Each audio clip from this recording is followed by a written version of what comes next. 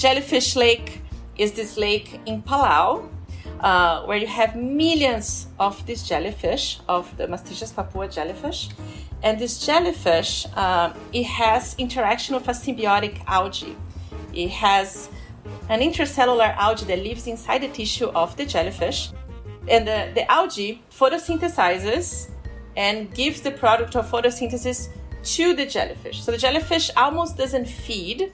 It gets most of the energy from the algae. And because they need each other, the jellyfish moves with the sun. So like it follows the pattern of the sun to maximize the photosynthesis of the algae. Hi there, you're listening to another episode of our podcast, What Are You Going to Do With That? By the Minerva Center for the Rule of Law under Extreme Conditions at the University of Haifa. I am Dani, and I am a PhD candidate chatting with peers about their academic journey, including the ups and downs. Their tips and tricks help me to get through my own journey. And today, our guest is Dr. Mariana Rocha de Souza, and Mariana got her BSc in Sao Paulo, her MSc in Marseille, and her PhD in Hawaii. Her field is marine biology, and she has researched jellyfish and corals.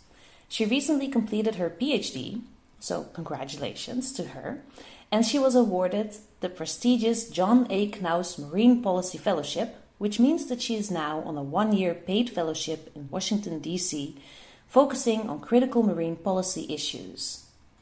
Before I continue, I want to invite you to check out our social media accounts with the handle @whatstodowiththat, where the 2 is spelled like the number 2.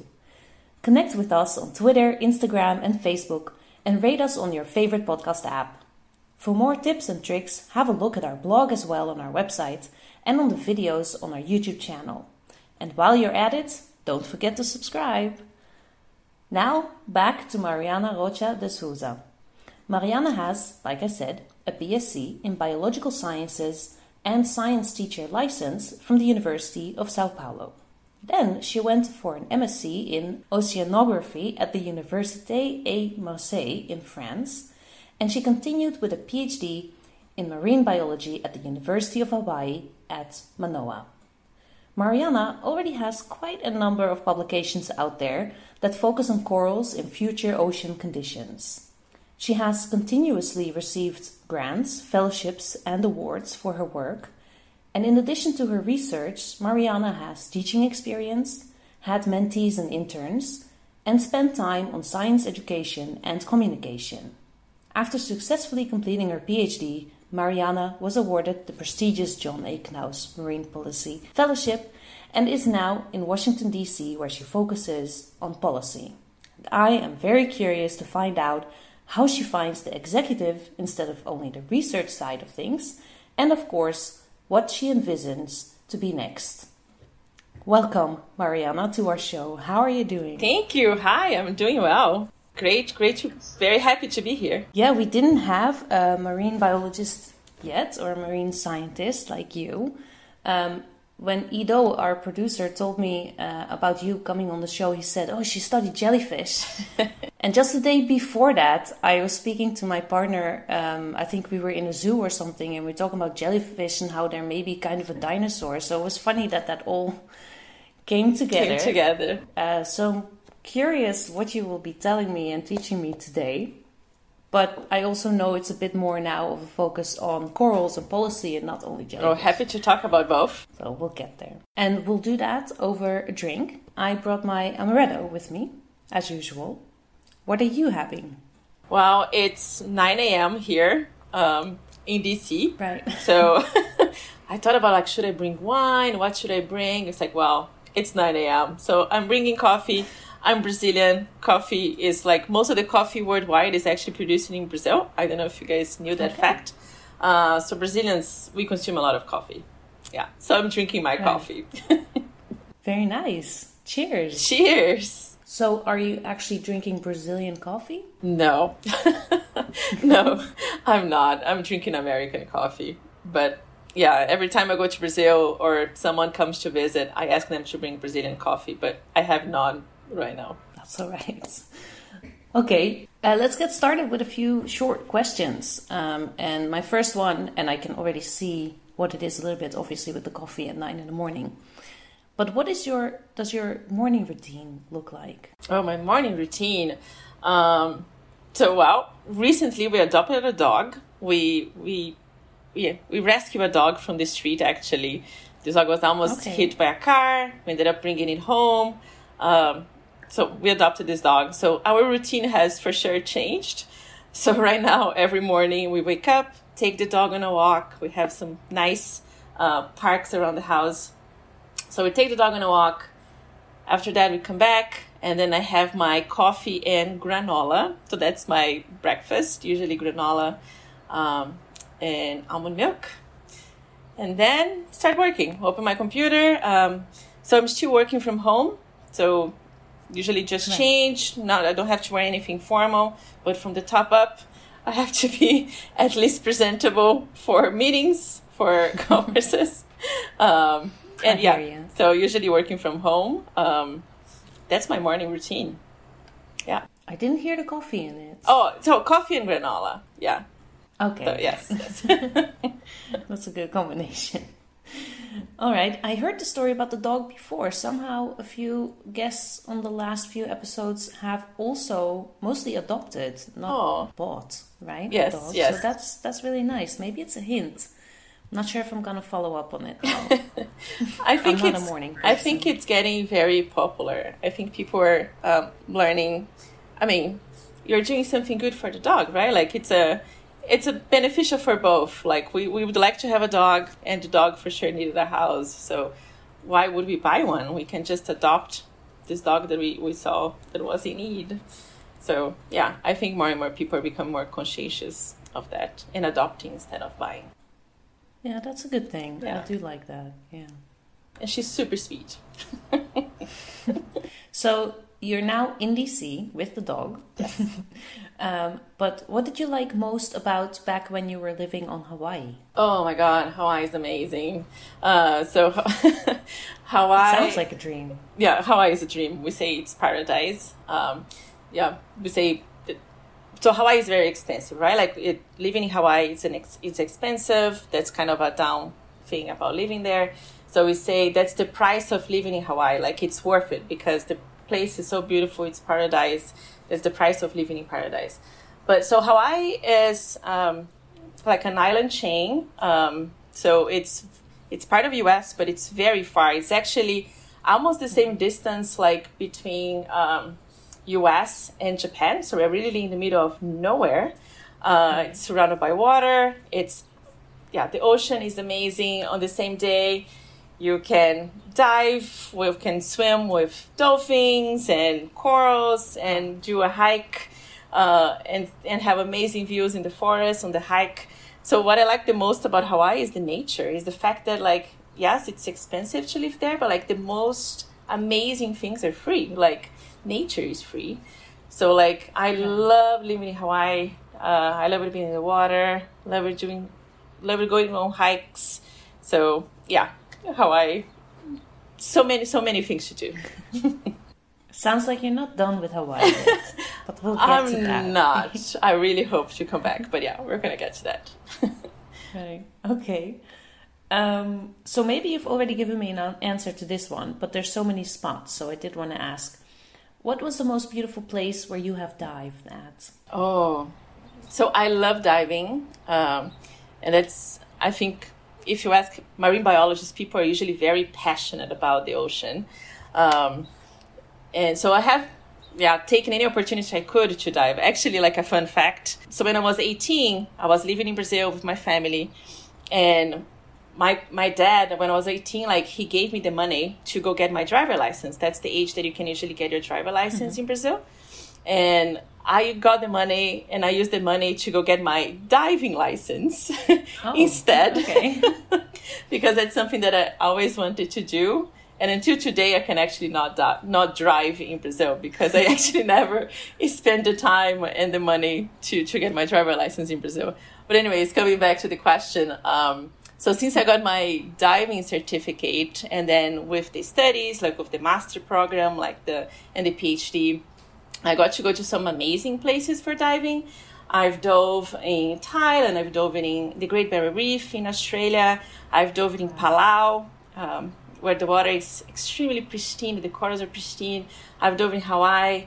So I've been like in a few places diving. I think the most amazing places, Palau for sure. Palau, like we didn't have to go very far to just see so much. I remember one of the dives, I was there for 2 months doing research, and one of the dives, I was crying underwater. I was kind of emotional underwater because it was so beautiful. Like there were so many things happening. It just felt like a busy city, you know, like wherever I would look, there would be things going on, like fish, like different types of fish here, different type of fish there, like sharks, and like it was just amazing. Yeah, I remember like getting emotional underwater in Palau. Wow. But also the Great Barrier Reef was amazing. I got to go in the north of the Great Barrier Reef, and where some corals are still hasn't bleached. So we're going to talk about bleaching. I'm also like jumping like into some topics that I want to talk about. But so the Great Barrier Reef has been affected by bleaching. We're going to be talking about that. But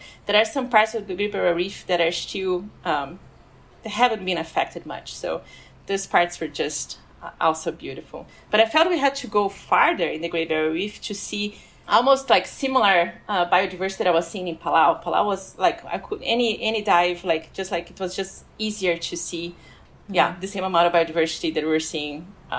So yeah, it was easier to see things in Palau than in the Great Barrier Reef when I had to go way farther because the corals are bleaching in the Great Barrier Reef. That's right. I have been to the Great Barrier Reef, but we were not able to go far out enough because we didn't have the time and the funds because it wasn't cheap to go far out on the boat and with all the equipment, obviously. Were you diving? So we've seen the great snorkeling. I don't have a diving license, not like you. Unfortunately, something I would still like to learn one day. Yeah. So it was very basic, right? Because we're not experts and we didn't really know what we're getting into. But we've only, unfortunately, seen the bleached reefs. And now I also really understand what that is and what it looks like. And it's depressing. So I'm extremely interested in hearing about what you have to say about it and how that actually works and maybe how it can be changed in the future. So, yes. Yeah. So now that I know that you had this passion already from the start and you still can't drive, but you can dive for a really long time already, it's not that strange to me that you've chosen to study for your BSc in biology back in Brazil, and that you then went for an MSc in oceanography in France. So how did you make this jump? Like, how did you finance that, and how did you decide it was going to be France? And was it difficult with administration? Like, how did that all go? Yeah, good questions. So just saying, I can't drive in US. I cannot drive in Brazil, but I can drive at least here. But so yeah, I was born and raised in Brazil, and around me, I didn't know any scientists particularly. I mean, my mom got a bachelor in biology, but she was a teacher. She never actually like worked in academia. But I think she really inspired me, like would show me like different creatures at the beach. And I always felt a very strong connection with the ocean. I always loved the ocean. So yeah, when deciding where to go, what to study for my undergrad, I did consider some other professions. I think just because there is like a pressure, like to choose between, if you decide to go for science, like there's a pressure to go to med school, right? Like if you decide, or if you're not into that, if you're not into science, maybe you should become a lawyer. So like I think in Brazil there was really like this pressure, or a lawyer or med school. But as soon as I started doing like some research and talking to people, I said, no, that's really like biology. I love, like nature. So did my undergrad in biology in São Paulo, at the University of São Paulo. And then after that, I wanted to continue studying. So for the master's, I always liked to travel. I always liked to go abroad. And I decided to apply for master's programs abroad. So I applied for a lot of master's programs in Europe. I was looking for scholarships because, we couldn't afford to just, we couldn't afford to just leave the country and go study abroad. Yeah.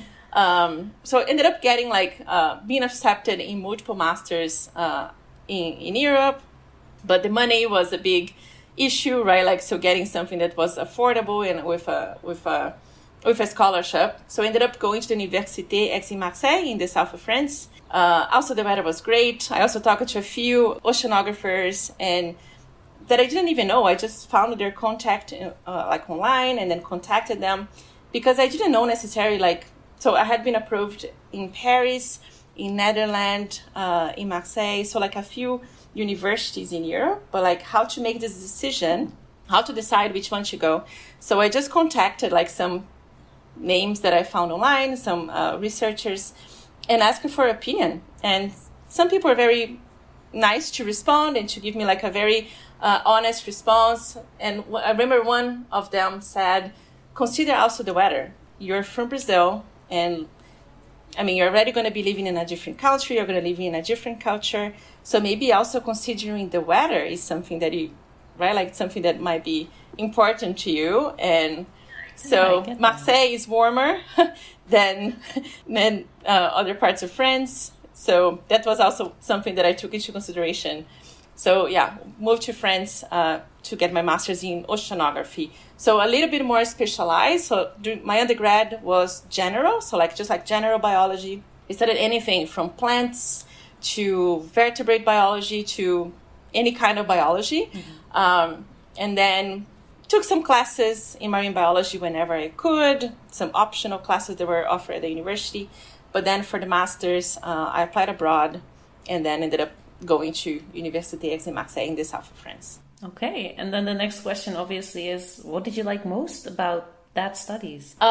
So it was very hard in the beginning. Before getting to what I like most, it was very hard in the beginning. I was in a different country. I knew French, so to apply for the master's, I had to know the language. I had to pass the DELF. It's a certificate of proficiency in the language, similar to the TOEFL for English. Yeah. Right. So similar to that. Yeah. I also had to do the TOEFL here to come to US. So I already knew French, but it's very different from learning French in Brazil and then going to actually live and taking classes in French, classes in oceanography in French. So that was challenging for sure, and having to take notes very quickly. So everything was challenging in the beginning. And there was a lot of math. I think oceanography, there is chemical oceanography, there's physical oceanography, there was modelization. So a lot of the classes were very, very challenging to me. So I think in the beginning, it was kind of a shock, many things together. But with time, things kind of started to fall into place. So the language started to become more natural. And the math that was so hard for me in the beginning, I even considered I don't know if I can do this. I don't know if I'll ever be able to actually, get a master's. I don't know if I can do this. But there was one professor, and he was so good in the class, and he was teaching modelization. And in the end, I loved his classes so much, and I took all the classes that were available for modelization. So that's something that's really shifted.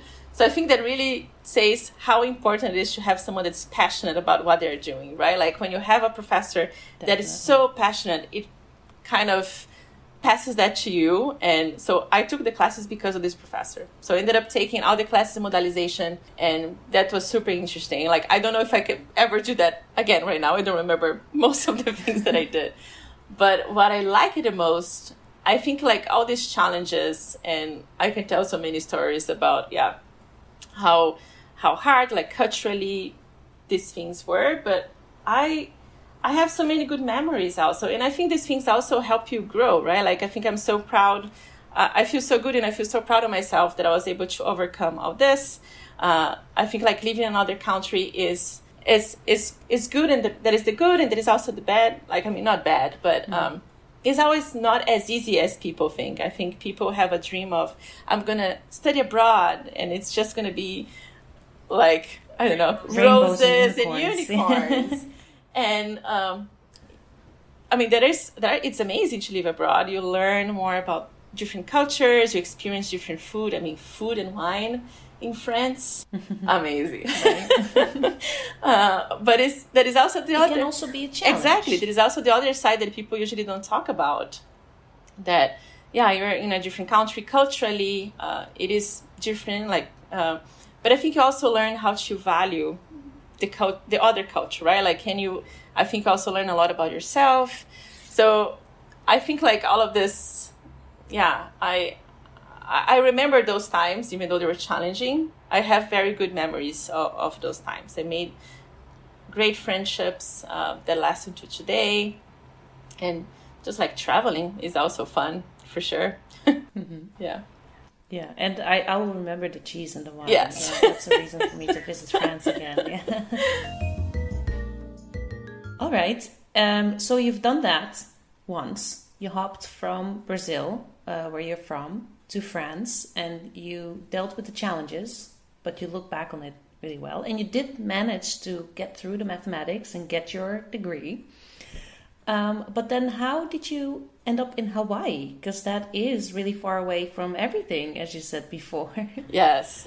So actually, during the master's, so the master's in Europe is about 2 years. So it's a fixed time. So it's different from the master's in US. So right now I am in US, so I can see the difference. So in Europe, the master is a fixed time. So you have Master 1 and Master's 2. So it's only 2 years. And during the second year, you have to do an internship. So for the internship, I contacted a few people that I knew in the field.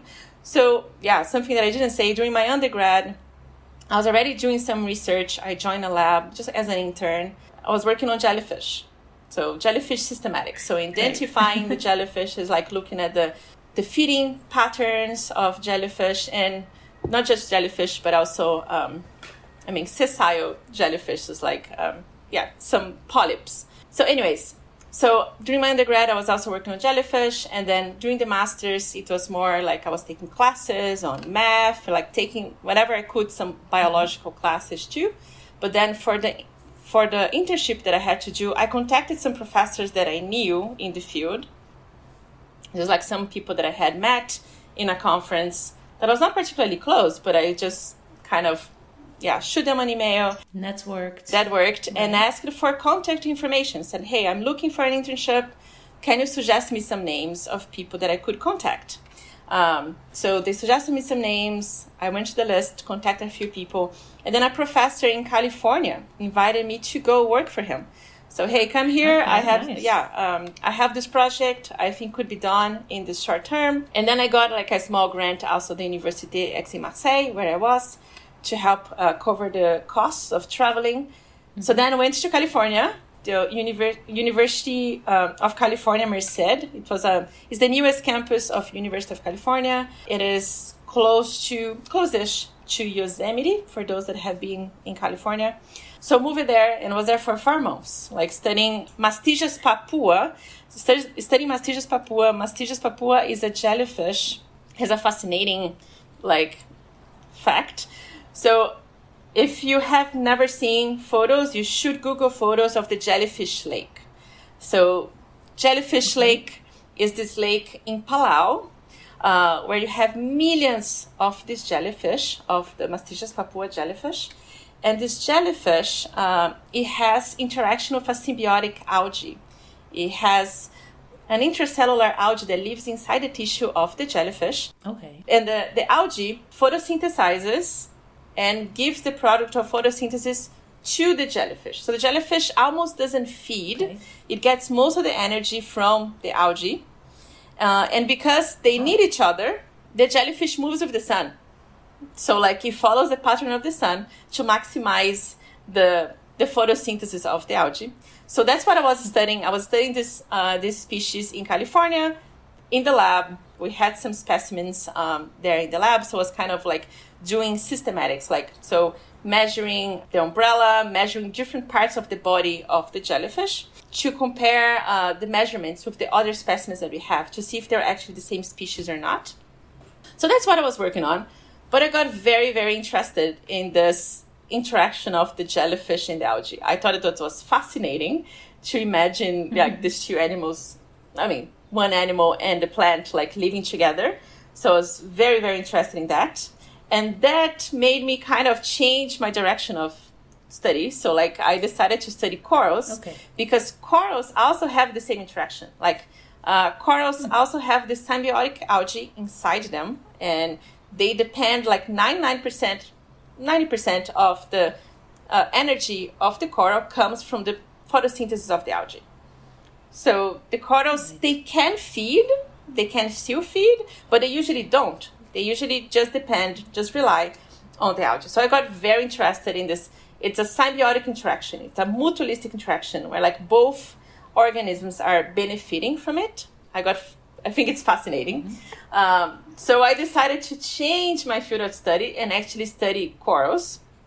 So after I finished my master's in California, after I finished my internship in California, went back to France, finished my master's, went back to Brazil, and then actually decided, to study corals. Contacted Ruth Gates. She was a very known coral researcher in Hawaii during coral reef work. She was very, very known at the time.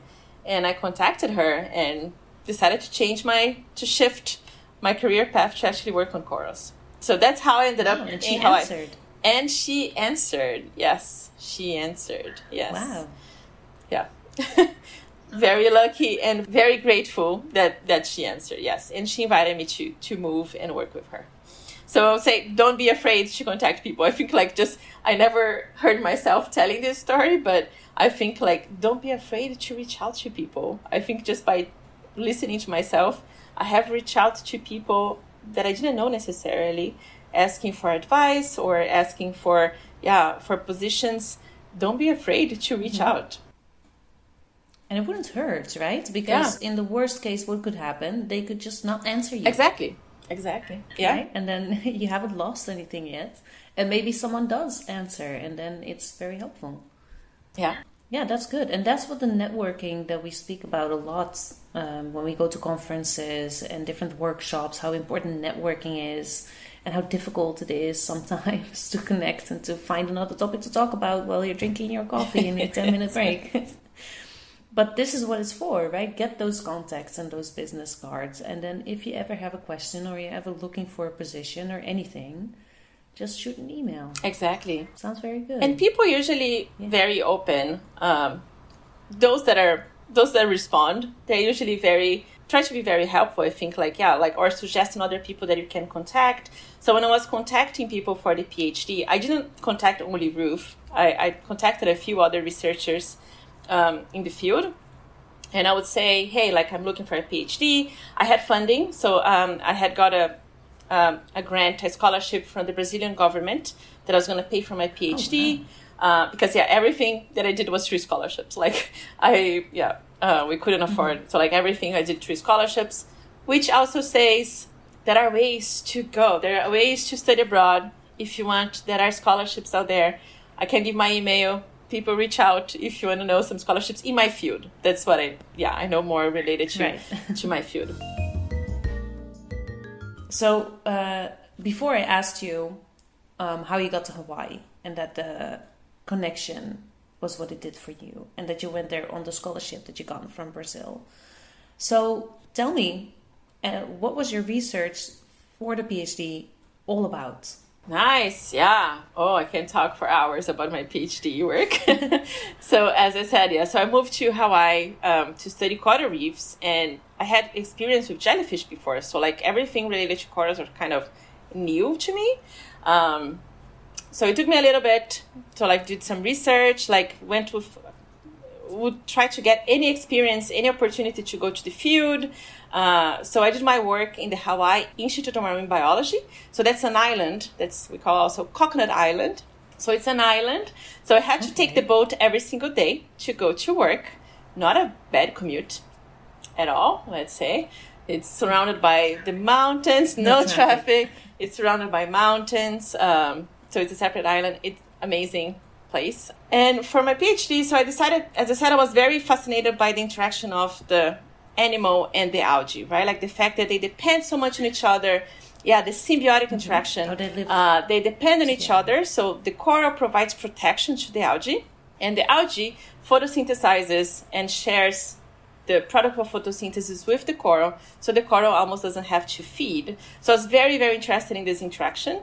And then I decided to test which algae are present in the coral. So there are multiple types of algae in the coral, and not all corals respond in the same way to the stressors. So I kind of mentioned bleaching.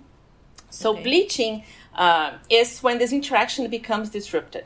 So corals have this algae. When the temperature of the water increases, but also with other stressors, the algae photosynthesizes too much and produces reactive oxygen.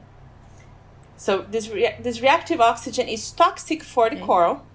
So the coral gets rid of the algae. So the coral loses the algae that was very important for the energy and becomes white. So the algae was providing color, but also was providing providing energy for the coral. And as the coral lost the algae, the coral becomes white. That's what we see when there is a bleaching event. So it's starving. So this coral is not dead. So if the coral is completely white, it's not dead. It's still alive. Okay. But it lost the main source of energy it had, right? Like, so it lost most of the algae, it lost the main source of energy. So it's basically starving. So it's still alive, trying to survive. And it can survive,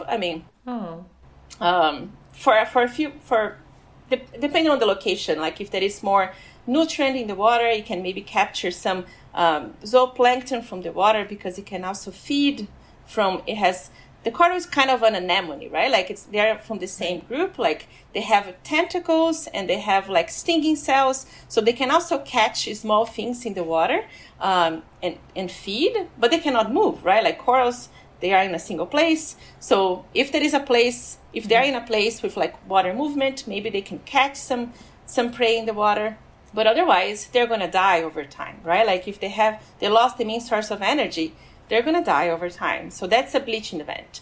And we're seeing this happen more and more with a higher frequency. Like the frequency has been increasing because of climate change. So climate change is the main reason why corals are dying right now. It's the main cause of the bleaching event. So looking at all that, and the importance of this interaction of the algae, I decided to study what are the algae that are present in corals, because there are different types of algae, and some species of algae they are already more resilient to heat stress.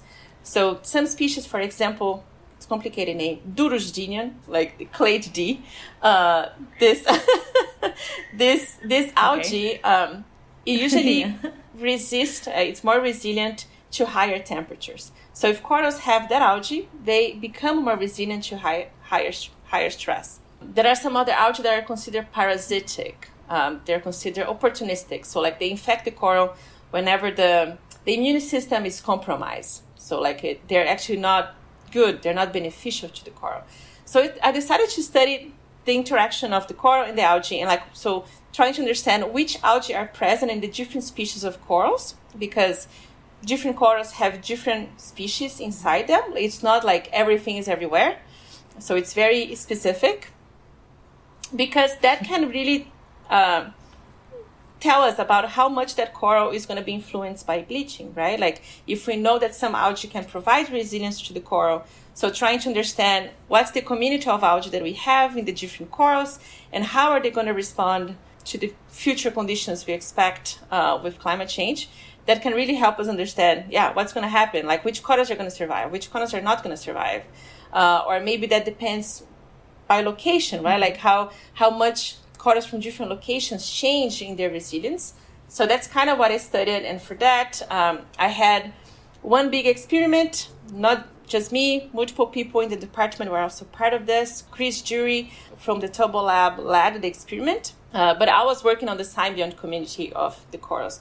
So we had 8 species of corals from 6 different locations in Hawaii. It was a very big experiment, like 40 tanks.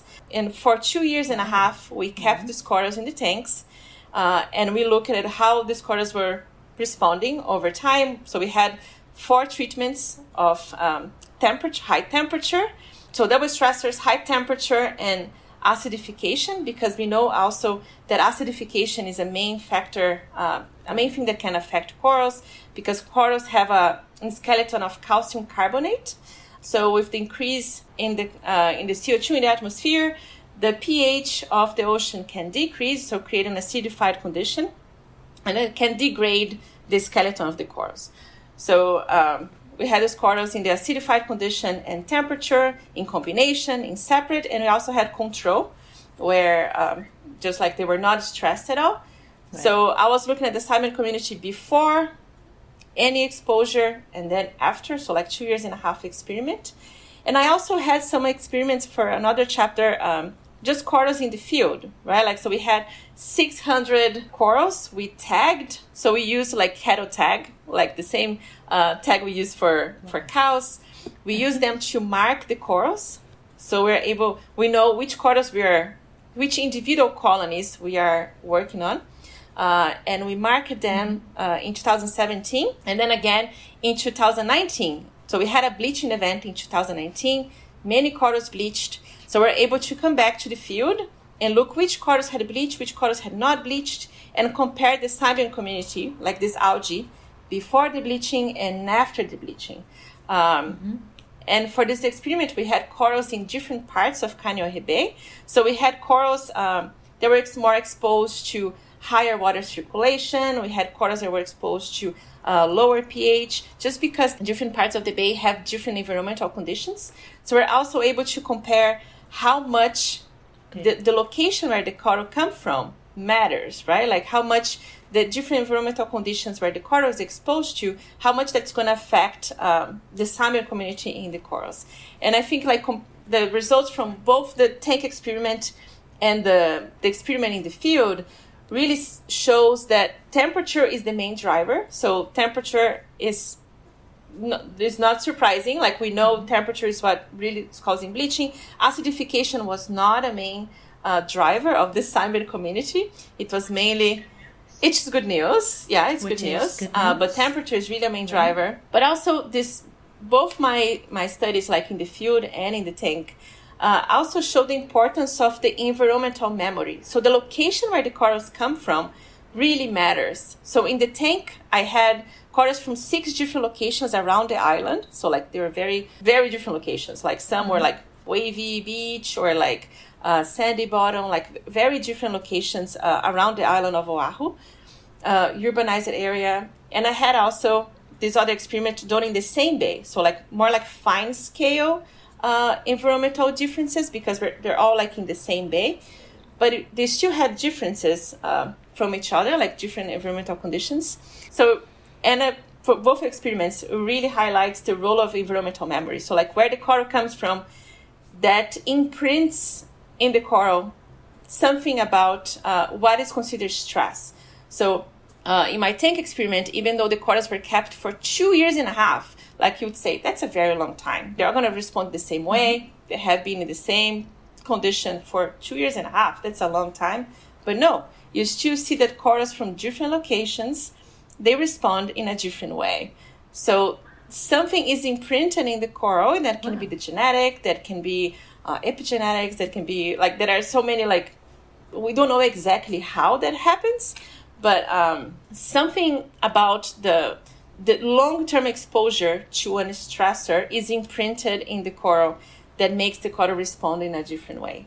So that was seen in the salmon community. I could see specific salmon communities for each one of the locations, even though they were exposure to the same conditions for a very long time. So I thought it was very interesting. Yeah, I mean, I never knew anything about corals until you started talking just now, and I feel like I understand, and that you also did some really interesting findings, right? Something that, of course, there's more to research about. Like you said, maybe the genetics or other causes that affects these differences where the corals came from. So that is very interesting. And just to add, like, so I think like something that was interesting about this result is, so there are, corals are bleaching, and what can we do about it? Like each researcher is doing something different. There are so many different researchers like trying to find solutions for that. So there's like assisted evolution. There are some so many ways we can try to maybe buy time, as we cannot fix climate change. In the meantime, while we cannot fix climate change, maybe we can find ways to make corals more resilient to the heat stress. So one of the things that some labs have been trying is to infect corals with different symbionts. So if we know that some symbionts provide resilience to the coral, if corals have this type of symbiont, they become more resilient. Maybe we can just infect the coral with that type of symbiont, that type of algae, and then the coral is going to become more resilient. Could intervene. Yeah, but I think like with my results, they kind of suggest that it really depends on where the coral comes from, right? Like, so the environmental memory has an important role in which symbionts are going to be present. So not all corals, even though not all corals from the same species are going to respond in the same way. And the symbiont community and the coral from different species in the different locations are different. So maybe infecting the corals, with different symbionts might not work, as we know that symbionts from different locations that are exposed to different conditions are going to have symbionts that are different from each other. So it's not going to be a uniform response, not a uniform symbiont community. So maybe that might not be the answer.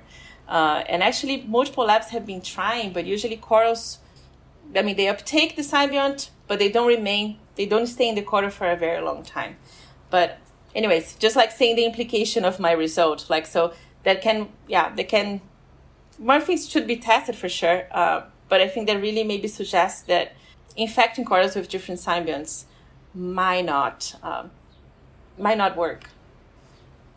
Yeah. So that is the result. But I want to ask a short question about what actually led up to the research. And obviously, I've seen a bleached reef in the Great Barrier Reef in Australia, like I told you about. But what actually happens when all corals in a reef are bleached? Like, why is it such an issue? Why is it something we should try to prevent? Yes, good question. So corals have interaction with the algae. The algae is extremely important for the coral. So like 90% of the energy of the coral comes from the algae. So in a heat stress event, in a bleaching event, so the interaction of the coral and the algae becomes dysfunctional. As I said, like the algae produces reactive oxygen, and reactive oxygen is bad. Even us, like we get antioxidant drinks, like these green drinks that taste awful. But like, it's very popular, at least here in the US, it's very popular. It says antioxidant. It has antioxidant properties, because having reactive oxygen in the body is bad and can lead to cell death. So the symbiont is producing these reactive oxygens. So the coral expel the algae. So the coral gets rid of the algae because it's damaging, right? Like the coral itself. So it's getting rid of it. And as it gets rid of it, it loses the main source of energy. And then the coral reef. So there I'm talking about interaction of one coral and multiple algae, right? But imagine a coral reef and many corals on the reef dying. Like the coral provides protection for fishes, for a lot of tiny creatures. Corals have this 3D structure, like many corals look like fingers, like they have a lot of this 3D structure where they provide a lot of habitat for multiple creatures. And most of actually I think like 2/3 of the fishes actually depend on the reef at least one part of the life cycle. So maybe when they were juveniles or maybe when they were older. So like many fishes depend on the reef. There's also like this 3D structure where like many creatures can live on it. When the reef becomes bleached, so a lot of algae starts growing in it, and then eventually the reef degrades. So fishes are losing this 3D structure. Parrotfish, for example, like it's a fish that feeds on the reef. It's also losing its source of food there. So there's a lot of consequences beyond the reefs, like the individual coral dying, right? Like that's going to affect the whole food chain, even fisheries, right? And the whole system, even fisheries. Like if you like eating your sushi, if you like eating your fish, like we need to protect corals, because like corals, as I said, like most of the fish depend on the corals at least one part of the life cycle.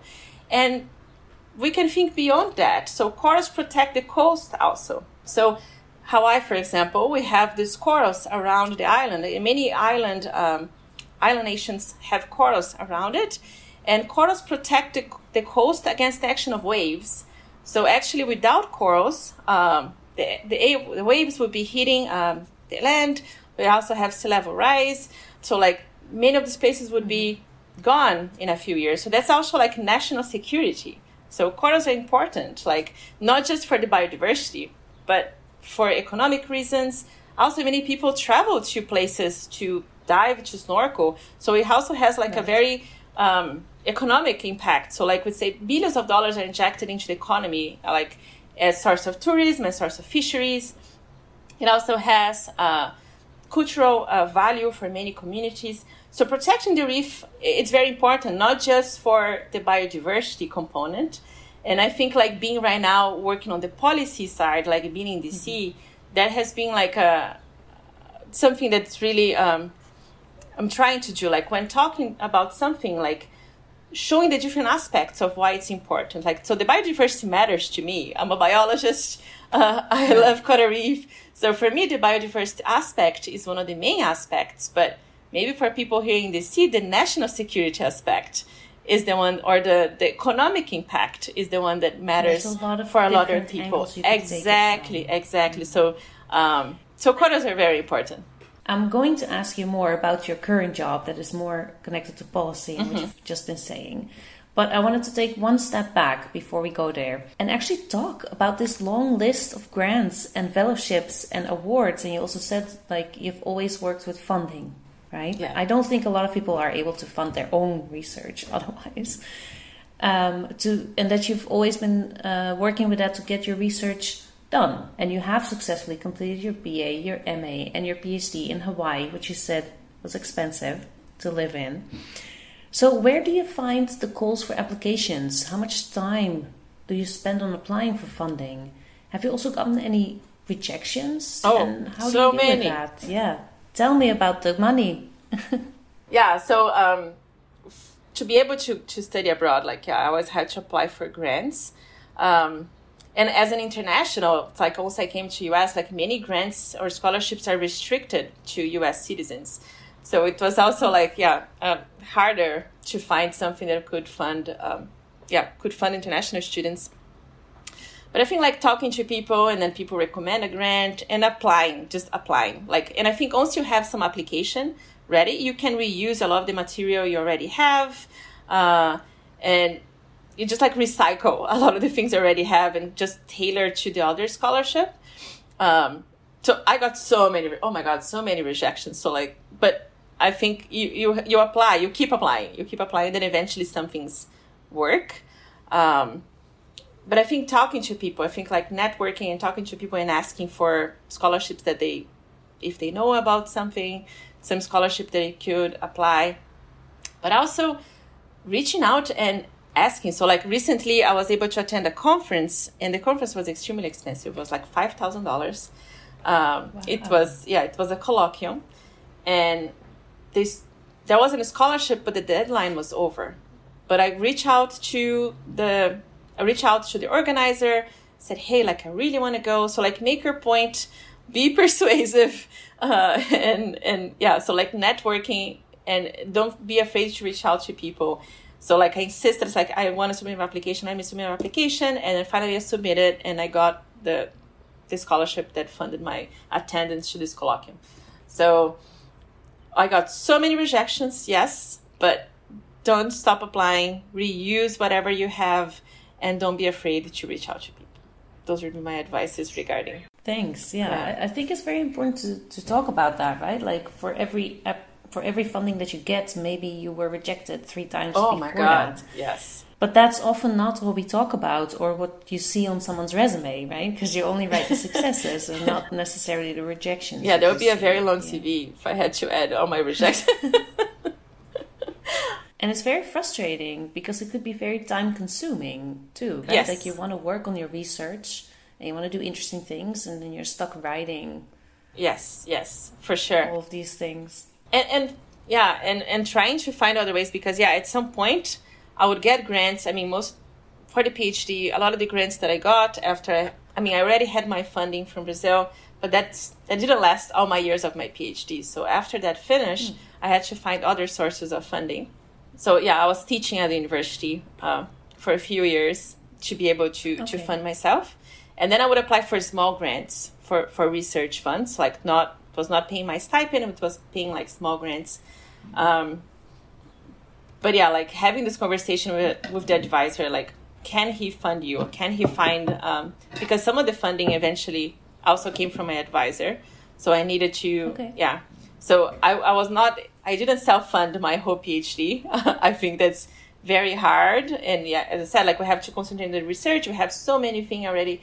We have so many things to do during the PhD. But I feel like keeping applying for fund, even in small grants, like that's experience. And you can always recycle what you have.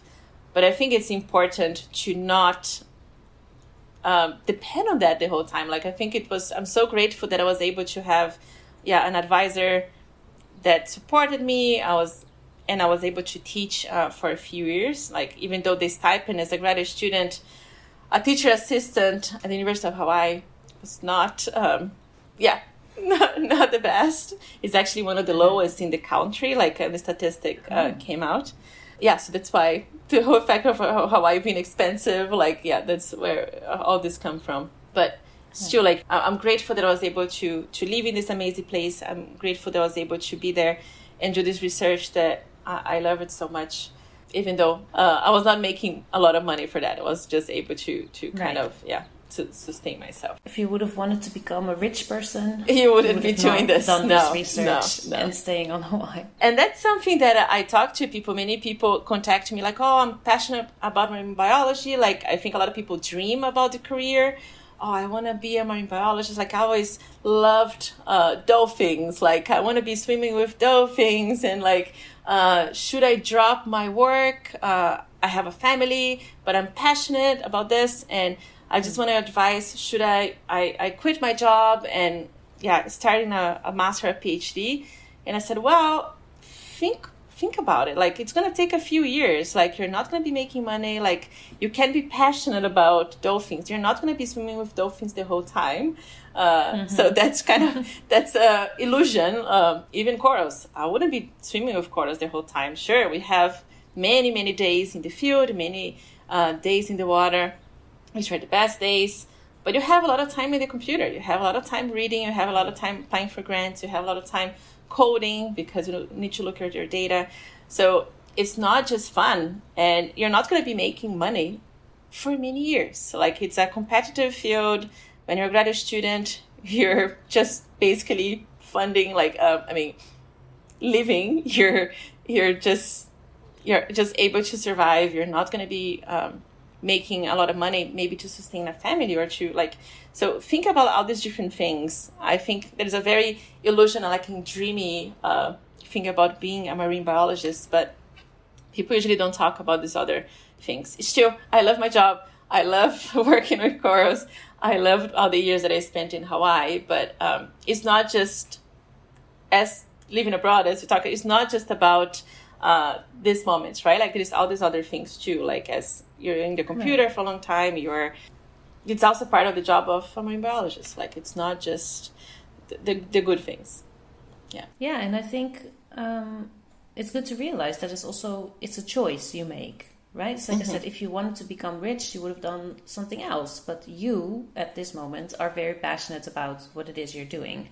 And even though that comes with good things and with bad things, you're willing to push through that. So everyone has to make that decision for themselves, like how much they want to give up if they already had a job before and some more money before. For me personally, I always find it harder to go back. Luckily, I didn't have a job in industry yet, so I don't know what it's like to have that kind of money. So maybe that makes it easier for me in a way, right? Because I'm not going back in that sense. But yeah, it's up for everyone to decide also what their priorities are. At this stage in my life, I'm able to make research my priority, but maybe in a future where I would have a family and be responsible for children, I wouldn't be able to make that my priority anymore. Yes. Right? So there's always that consideration that you have to think of. So the funding, luckily for you, did come through when you needed it, because you were able to finish all of your degrees. You are now a doctor. Congratulations. Thank you. Finally, right? It feels good, probably. It feels very good, yes. And you are now also on a prestigious grant, right? In DC, yes, to learn more about the policy side of things. So tell me a little bit more about what it is you're focusing on now. And is there anything in there that has to do with SciComm and science education, which is also something you've always focused on during your studies? Yes. So I have always been very passionate about science education. I think like because of my history, right? Like I come from Brazil, and as I said, I didn't know any scientists around me. Like I wanted to go to academia. I had this dream of becoming a marine biologist, but I didn't even know exactly what that meant, like what was the path. Mm-hmm. So I kind of want to be this person to the other people right now. I want to help people like understand there are paths to get there. If you want to follow this path, what's the path that you have to take? What are some options to get there? What are some scholarships?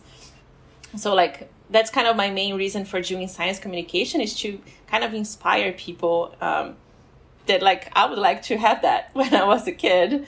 So I have done a lot of science communication, like talking to, like newspaper, or going to universities, or going to schools. I did that a lot in Hawaii. I did that in Brazil. So I am right now in this fellowship. It's called Canals Marine Policy Fellowship. And I am in DC. And the reason why I decided to apply for this is kind of aligned to the science communication. Like I wanted to try to understand how can we as scientists communicate our science better in this situation to policymakers, right? Like I think like I can talk a lot about corals. I can say how corals are dying. I can write papers, but usually only the scientists are going to be reading papers. How can I communicate my message to policymakers? How is science message even translated into bills? How can our science message arrive into Congress? Like, how can I communicate my message better so that it has an easier path to get into the people that are actually translating these things into law, right? So that was kind of my reasoning to apply for this fellowship. So this fellowship allows us to be in DC, to have a 1-year experience in policy. So you could be placed in the executive side or in the legislative side. And I have chosen the executive side. So I am placed right now in NOAA, so the National Oceanic Atmospheric Administration. And I am working at a global ocean monitoring and observing program. It's one of the offices, one of the programs at NOAA. And I'm not doing anything related to corals. So it's very different this year. It has been a very different experience. So I'm part of the Argo program and the Atlantis program. Those are programs on ocean observation in different parts of the world. So I do a lot of like international diplomacy. I feel like talking to different stakeholders in different countries about their ocean observation. But I think this experience also has given me the opportunity to learn a lot more about how the budget works, how the science is translated, like just understanding jobs that I didn't even know existed. I think like in academia, I mean, when you think about, okay, I'm going to study biology. Oh, as a biologist, you can work at the university, you can be a teacher, you can be a professor, or maybe you can work, I don't know, in an NGO. I think those would be like most of the things that you would think straight. Okay, those are the paths. Those are the jobs opportunities for a biologist. That is so much more. Like, I think like after being in this position, it's really opening my eyes. There are so many more positions that we don't even talk about. Like, because policy, I mean, at least me, I didn't learn about that. Like, no one ever told me these positions even existed. So it has been kind of wide opening to learn, there are so many positions at federal organizations, but also you can be counseling the president. You can be there are positions like this that we don't even cross. Those are not positions that are talking about. You can work in minorities, like in the committees, like committees that are discussing the bills that are going to be passed. So you can be working on committees that are discussing something specific to corals, for example. So there are so many of these positions that are not even talked about that has been very interesting to learn about. Still, having said all that, I think I would like to come back to work on corals. after all this, it's really, I still love talk about corals. I still love my research. So after all this experience, I think I'd love to get a position on policy, but related to coral reefs. All right, well, that actually took away from what I wanted to ask, because that is the most important question of this podcast, right? That's why it's also called that way. It's what are you going to do with that? You are now in this program, and it was for 1 year, I believe. Mm-hmm. It's 1 year, yes. Right? So you have 1 year to think about what's next. Am I going to stay in academia? I mean, go back, actually, because now you're in policy, right? Or go into industry or any other positions that you've now learned about so far. You said academia. Yes. So I consider academia or a policy position, maybe a NOAA, but working on coral reefs. So I for sure would like to come back and work with corals. I took this year, and I think that was my reasoning. I was like, I don't need to be working on corals necessarily this year. I kind of wanted to experience something very different, having the chance to kind of experience and just learn as much as I can. So that's what I'm kind of doing this year. This year I took the opportunity of doing a lot of different things, not necessarily related to coral reefs. Like I kind of wanted to be able to experience and learn by doing different things. So like I'm working in the ocean observation office, so I deal with stakeholders from different countries and to talk about their ocean observation. But also a lot of experience, like learning with the different fellows and taking advantage of this fellowship. So tomorrow, for example, we're going to be shadowing Dr. Spear Red. So I'm going to be following him the whole day and learning about his position, going into his meetings and everything. Spear Red is the chief scientist at NOAA. So very high position. I'm also trying to attend like conferences related to policy to learn more about the different positions in policy. So I'm kind of like learning a lot during this year, but I still have this passion for coral reefs. So my goal after the fellowship is to come back and to work on corals. It can be in academia, so I consider coming back and getting a postdoc. Okay. But I mean, ideally, staying in NOAA would be awesome, but more working on coral reefs. There are also researchers at NOAA, there are also policy positions at NOAA, but all related to corals. So that would be ideal. That would be great. I'm still applying for jobs. So if you're listening to the podcast and you have a position for me, contact me. Reach out. Reach out. Very good. So back to the original passion. Yes, corals. Yes. But I really encourage anyone, like you have to be in an American university to apply for this fellowship. But it has been an amazing opportunity. Like it opens so many doors and networking opportunities for sure. I feel like everywhere I go and every person I meet, even leadership positions, if I say that I am a fellow, they really open up. Oh, that's awesome. Like I know someone who was a fellow, or I had a fellow in my office before. So it has been opening so many opportunities for me. Right. And it can also, you can get direct hire. So like with this fellowship, you can be hired directly to stay at NOAA. Interesting. Yes. So usually it's a way for people to get in. So I really, really encourage anyone considering applying. Also reach out if you want to know about the fellowship. Happy to share my application and to help others if they would like to apply. Great. Thanks for that. I'm sure that someone will make use of that. And we'll make sure that they know how to find you within the description of this episode. Thank you. All right. That has gotten us to really a last few very short questions for the time remaining. And the first one is, what do you consider to be your most important contribution to your field? I would love to say that it's my research, but I don't think that is.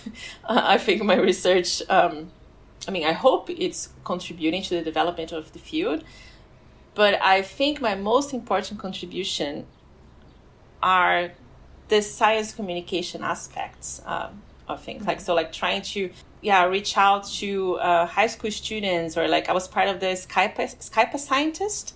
Skype a Scientist was a program created by a graduate student here in US, Sarah, and she matches scientists with teachers, so high school students across the country, but not just US. I think there is also schools from other countries that are participating.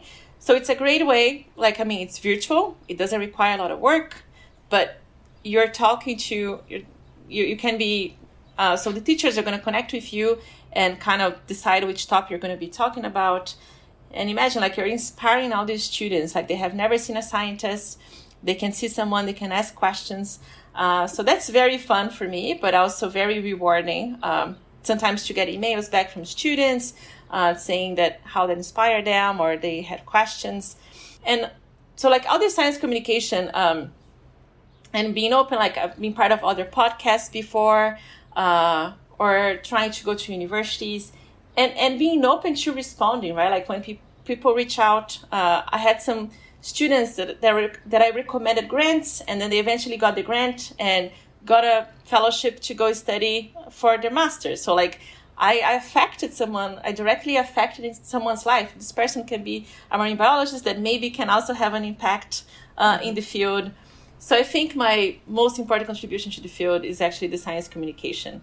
I hope my science is also contributing. I really hope my science is also contributing to saving the corals a little bit. But I think my most important contribution is actually like the personal connections and the science communication aspect. So let me turn the tables around. Who has impressed you most with what they have accomplished? Who do you look up to? Who have impressed me the most? I think Ruth Gates was my advisor in Hawaii, and she was an amazing coral researcher. You can see her, for example, in Chasing Coral. Chasing Coral is a movie. It's on Netflix. You can also find on YouTube. So she was a great communicator. She was a great researcher, extremely known in the field, and very inspiring. Like really advocated for women. Like really advocated for. Us being more confident in our work, like how, we talk a lot about imposter syndrome when I had meetings with her, because that's a big thing for me. But I mean, she was always so inspiring and so encouraging. So I think she is for sure a very, very big inspiration. I think not just to me, but like a lot of other coral researchers. And she passed in 2018. Oh, I'm very sorry to hear that. So she passed from cancer, but I think she was, and she still is like, a very big inspiration. Yeah, it sounds good. I'll ask you about imposter syndrome later. I know what that feels like. But my last question really is, how do you relax after a hard day of work? Well, when I was in Hawaii, I would go to the beach. I would go for a hike, like a short hike, because it's after work. Here in DC, currently, I take the dog on a walk. That's what I do. So we take the dog on a walk. Yes. You get to be outside. Yes, exactly. Yeah, I like to be outside. All right. Well, thank you, Mariana, for chatting and sharing your story with me today. I also want to thank the audience for listening yet again. Don't forget to connect with us with the handle @WhatToDoWithThat on social media, YouTube, and our website. And while you're at it, don't forget to subscribe. So what is that thing with imposter syndrome that you suffer from? Has that gone away more, or are you still trying to do I think that's never going away. I think that's always there, and it's something that you deal with that in waves, like, or like daily, I think. Like, I think that never goes away. I think it's just, you fake it until you make it, right? Like you're but I mean, reminding yourself of like everything that you have accomplished, like, and that you're worth it. But I think that it's always like some self-doubt. So I think that's something I don't think it goes away, but I think you learn how to deal with it. You learn how to be stronger than that, right? Like you learn how to live with that. Not to have it break you down. Yes, right? yes. And to be able to continue doing the work that you set out to do.